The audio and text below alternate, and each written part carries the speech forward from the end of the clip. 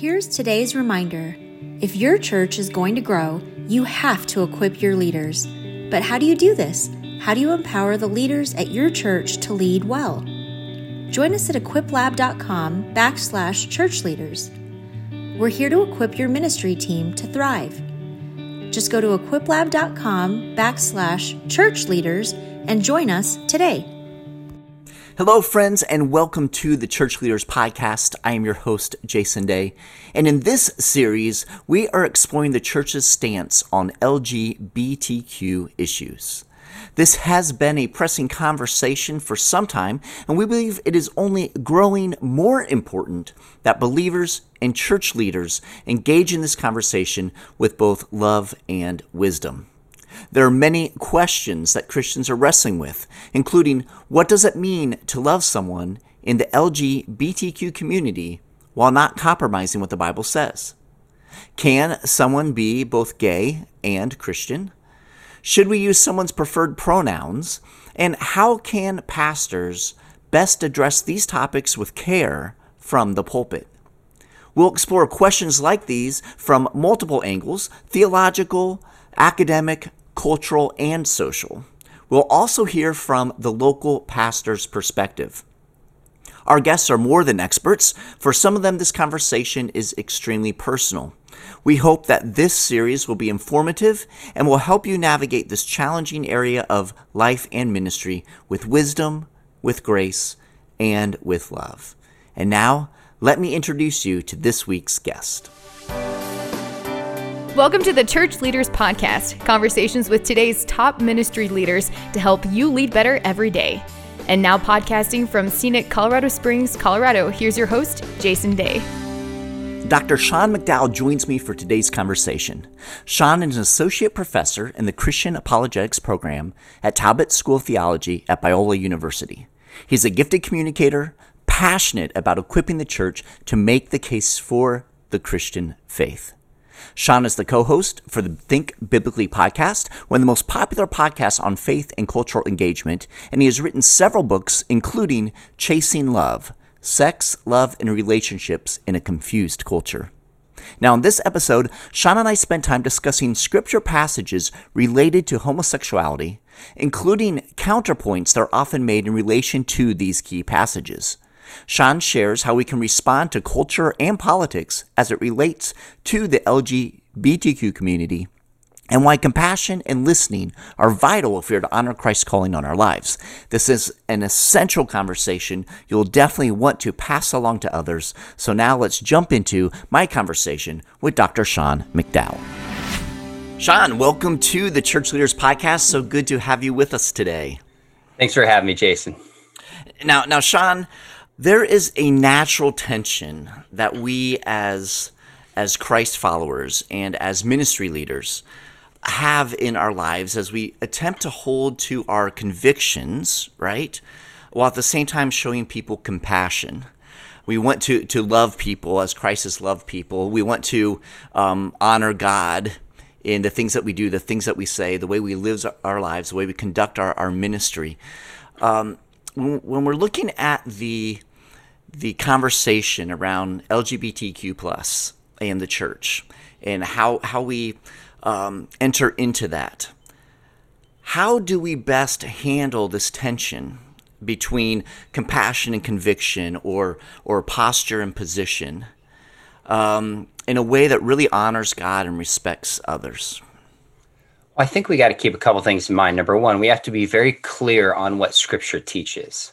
I see some people responding in an unbiblical fashion because I don't know other way to put it than I think they waffle on what Scripture teaches. So knowing what Scripture teaches and why it teaches it, I think gives us some conviction to resist some of the narratives being pushed so fervently and nonstop in television, social media, Netflix, our educational system. So we actually have to know what Scripture teaches and why. But second, we have to approach it with a recognition that this is a messy conversation.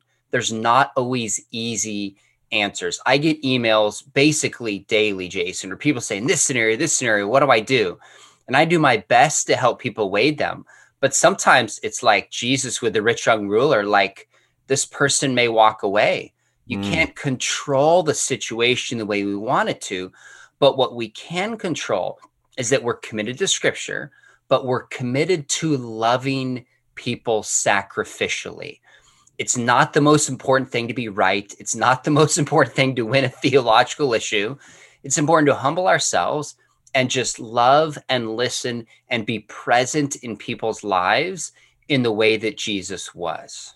Yeah, I think that's so important. And in your most recent book, Chasing Love, you share a story in there in regard to you were asked to be a calling guest on a major cable news outlet, and the topic, I think it was around transgender. I think it had to do with Bruce Jenner, and Caitlyn Jenner, that conversation. And I remember you shared a story in your book about how you were approaching this out of compassion.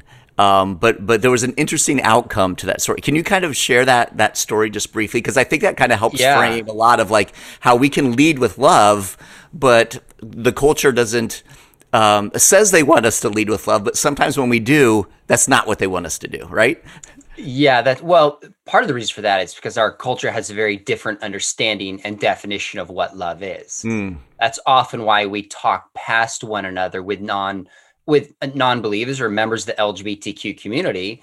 They're understanding love as affirming whoever people are identifying as. And we're saying, no, actually love is acting in one's best objective interest, whether the person recognizes it or not. So there's a tension there. But in this case, I was invited to come into CNN, didn't work out. So the guy goes, hey, let me have you call in. And I was like, okay, sure. He goes, what's your position? This was on a show. So this must have been about 2015 with the Caitlyn Jenner transition to Bruce Jenner. And it was right around the Obergefell Supreme Court ruling decision. And before calling in, the producer was screening me, I guess. And he says, what's your position? And as best as I can remember, Jason, it was just something like, Jesus loves transgender people. This community is hurting. We need to calm down and not just make this into a political issue, but try to find a way to lock arms across the political divide and help this vulnerable community. I mean, something like that. And there's a pause and he goes, man, I can't have you on. You're much too compassionate. And it hit me. First off, I was like, oh, I'm such a rookie. Like, what am I doing? I'm actually trying to help this situation. And my son and I watch it. He was 11 at the time. And this program was just a circus. It was about ratings. So when you look at elite like educational institutions, you look at the media, you look at places like CNN or other media organizations, they have a narrative and a worldview and an ideology they're pushing. I don't think most people who are wrestling with, say, gender dysphoria are pushing this transgender ideology. That's where we just need to show love, show compassion, listen to people, and just humble ourselves and be present in their lives. Yeah, that's good.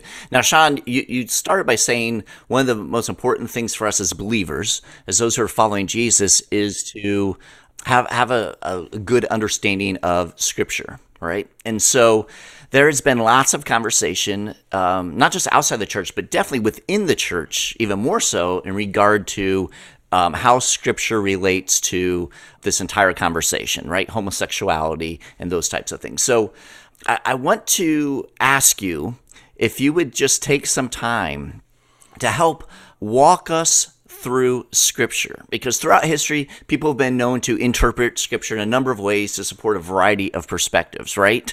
And so how can we look at Scripture in a way that really honors the truth of Scripture? What are some of those key passages that speak to homosexuality? And what can we actually take away from that, doing good exegesis? Because again, there have been different interpretations of a lot of these key passages. So can you share with us what you see in Scripture and how you hold to those convictions of what you see? Yes, I can. Since I know a lot of pastors listen to this, let me say first that I went to a affirming conference in 2014 that's designed to transform the church from within, training people how to have conversations, to challenge their conservative friends and their views of what the Bible says about same-sex unions. And when I first went, Jason, I was blown away at the sophistication at the arguments. And for a while, I was a little unsettled, like, my goodness, what if I'm wrong about this? Well, with an open mind, I spent thousands of hours reading, talking, researching, watching this. And I think those arguments in many ways remind me of Genesis 3. Did God really say? Like, there's always a way around scripture if you want to, but there's a reason why from the left to the right within the church and within Judaism, there was unanimous agreement about what marriage is supposed to be. There was debate about divorce, what grounds justified in the history of the church, hence the response of Jesus in Matthew 19. But there's no debate that marriage is a sexed institution meant to be between one man and one woman, and that sex is to be experienced in that context. Now, why? We'll go back to Genesis 1:27. It says, God makes them male and female, multiply, fill the earth. We learn right away that one purpose of sex and marriage is to multiply, fill the earth. And God made us male and female as intrinsically sexed beings. Go to Genesis 2. What does it say? It says, man leaves his father and mother, which says God's original design for marriage is one mom and one dad. Again, it's a sexed institution.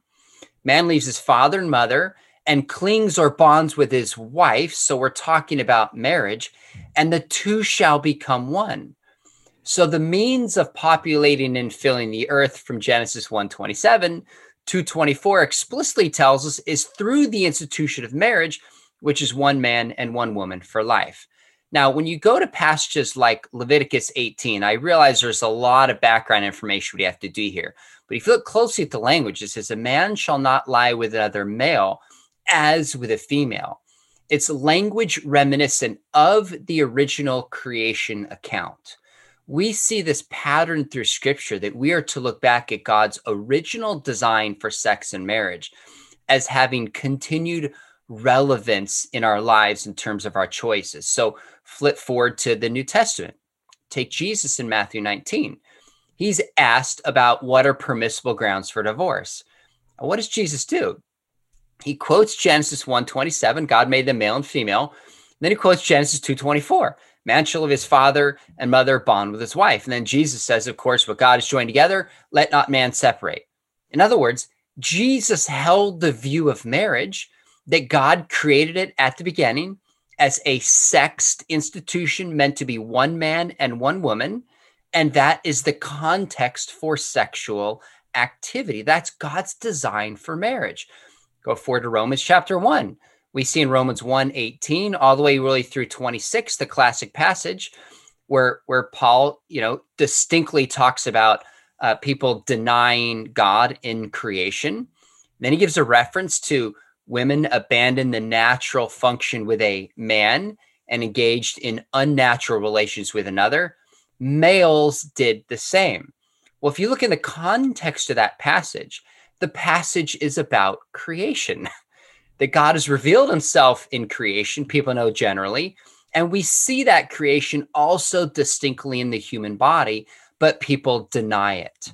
So I think scripture is very clear from Genesis all the way through the end what God's intended design for sex and marriage is. Now, of course, people don't follow it. Just read the Old Testament, but that we can't confuse what the Bible describes with what the Bible prescribes.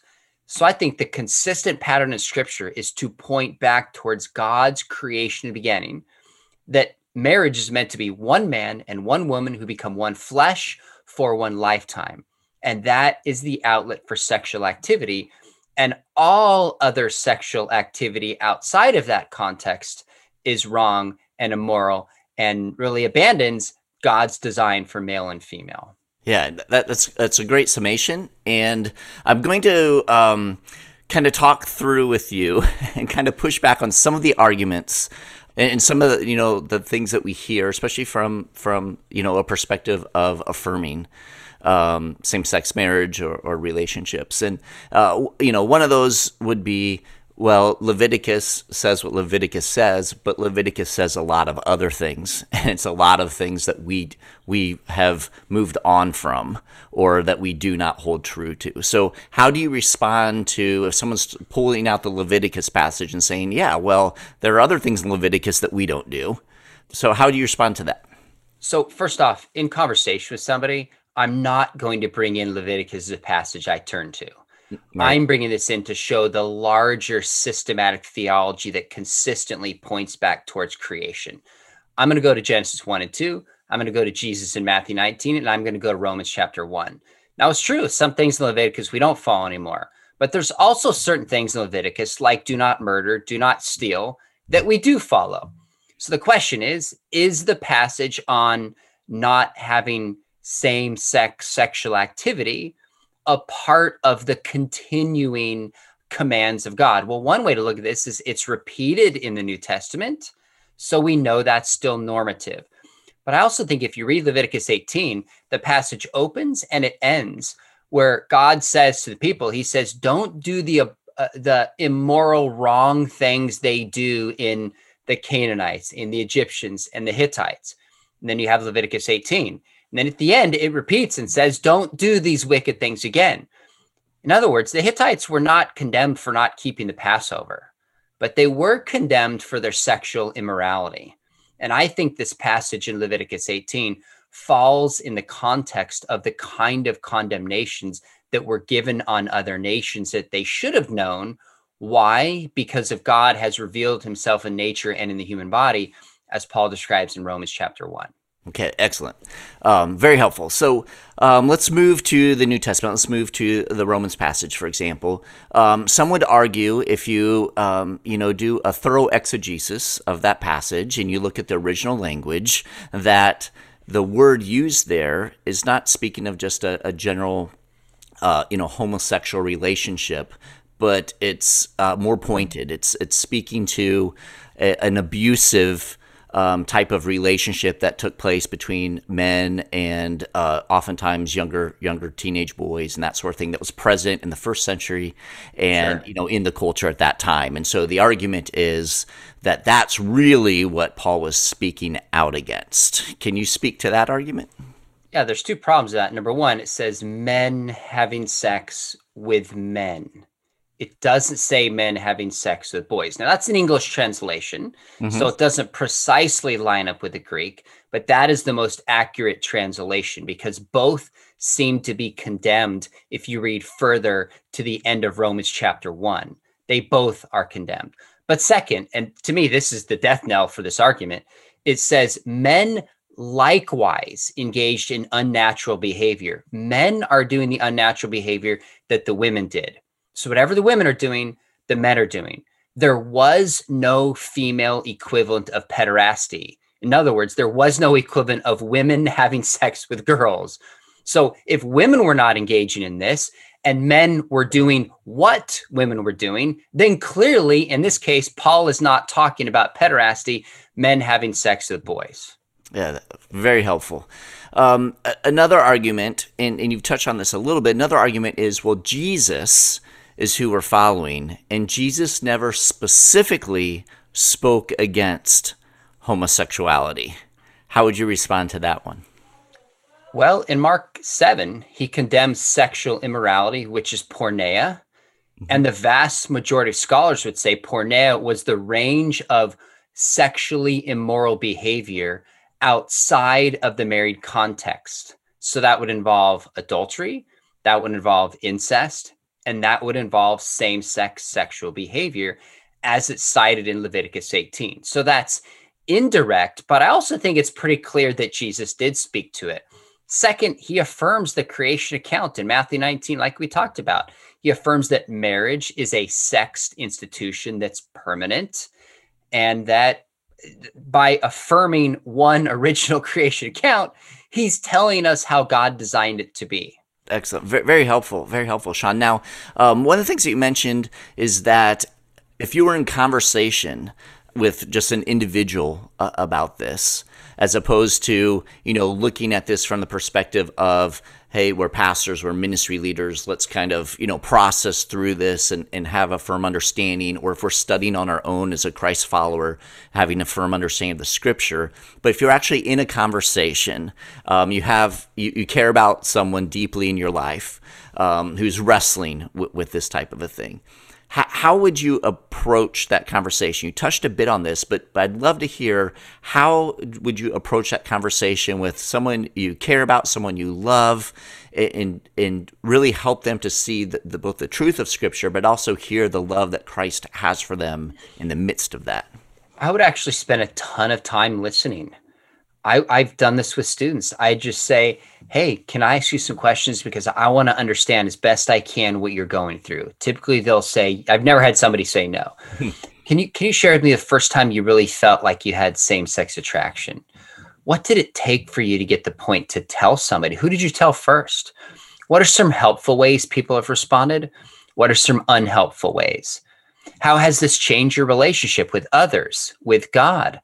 Has this changed your understanding of Scripture? I just want to listen and understand and show the person I'm not threatened by this. I love you through this. I'm committed to you, and we're going to work this through together. So I would lead with asking a ton of questions and listening, and not rushing to like, well, look at Romans 1 and Matthew 19. Like, most likely, if you're in a relationship with this person, they're Christian, they have a sense where the biblical position points. So you just want to patiently get there. Now, one thing I try to do in the right time is I want to introduce people who are struggling with this to other Christians who I think are struggling well. So I mean, people like Christopher Yuan has same-sex attraction, but talks about the beauty of singleness, faithful to what Scripture teaches. It's people like Christopher Yuan, Rachel Gilson, who has same-sex attraction, is married, and I think is staying faithful amidst this. So in the right time and right way, I'm going to introduce somebody to other people they can relate to and understand and connect with. Yeah, that's super helpful. Now, Sean, what are your thoughts on approaching LGBTQ issues and the community as a whole in terms of the culture war? There's a lot of conversation around a culture war. Is the idea of the culture war ever a helpful framework for pastors and ministry leaders when they're addressing topics like this? Well, that term, and I think you're indicating this, has a lot of baggage. I think it brings us back to certain things in the 80s and the 90s that created us versus them, drawing a line in the sand. We're going to win this. And that's not the framework through which I look at this.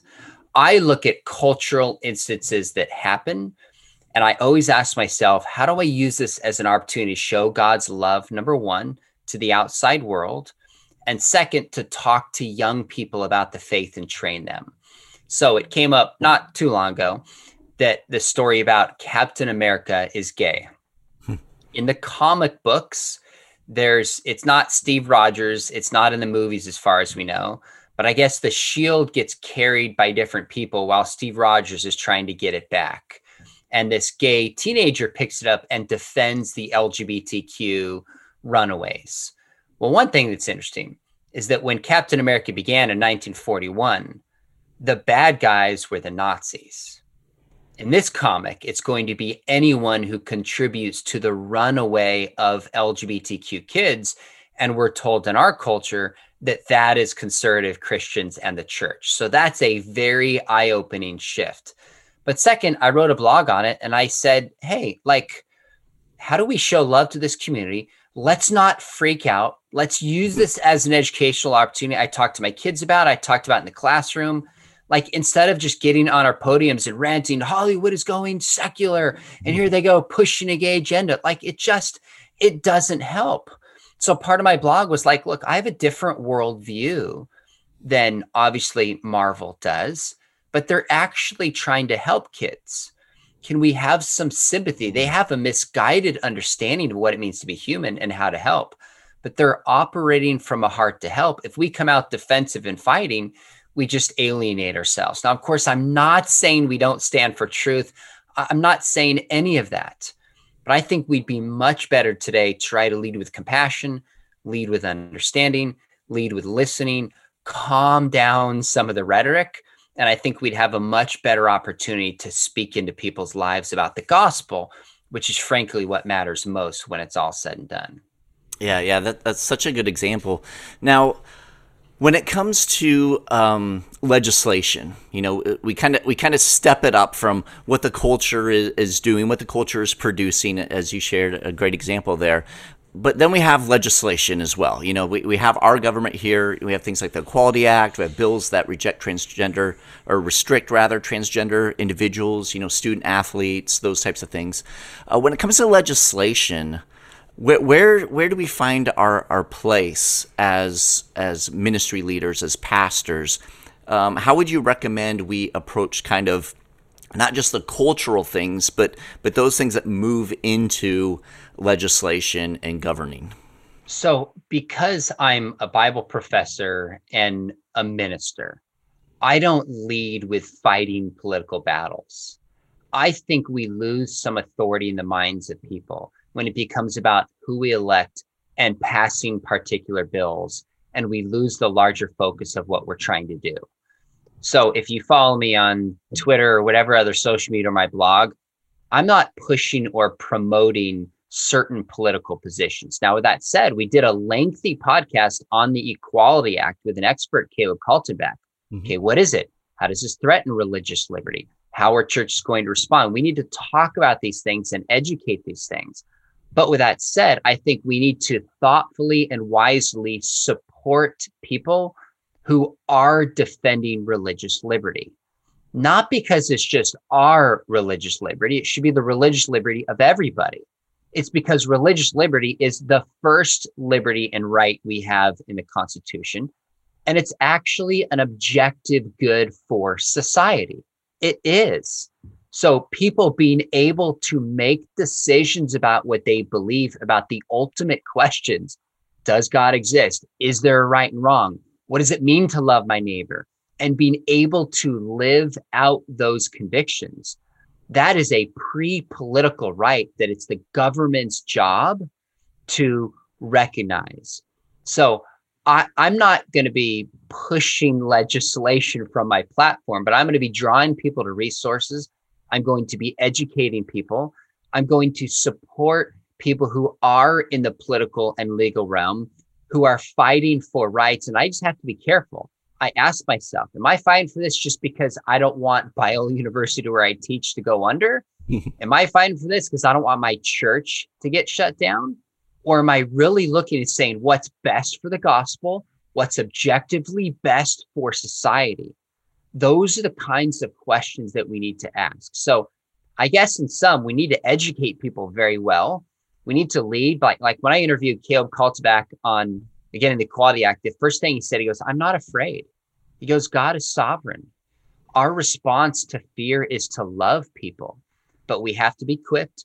We have to operate and do what is best for society and trust God through it. So that's kind of the balance that I try to keep as best I can. Yeah, that's excellent, Sean.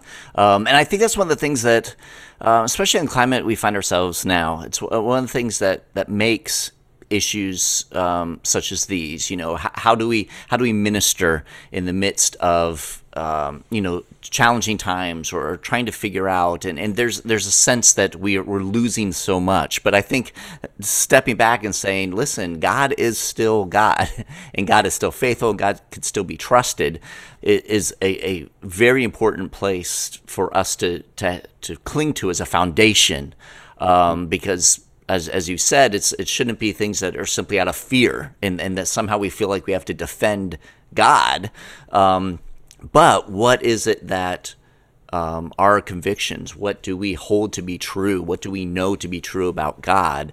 And if God loves all of creation, every man, every woman, every child, then we need to be thinking about how do we respond to things around us in a way that is honoring God's love, as you said, for not just people who hold to our religious beliefs, but freedom of religion for others, because every single one of those people is a person that Jesus died for, and we have the opportunity to share his hope with them, right? That's so good. One of the things that I love that you do, you've shared that you're a professor, so you spend a lot of time with young people, but you continue to teach a high school Bible class because you want to stay fresh and kind of interact with high school students on a regular basis.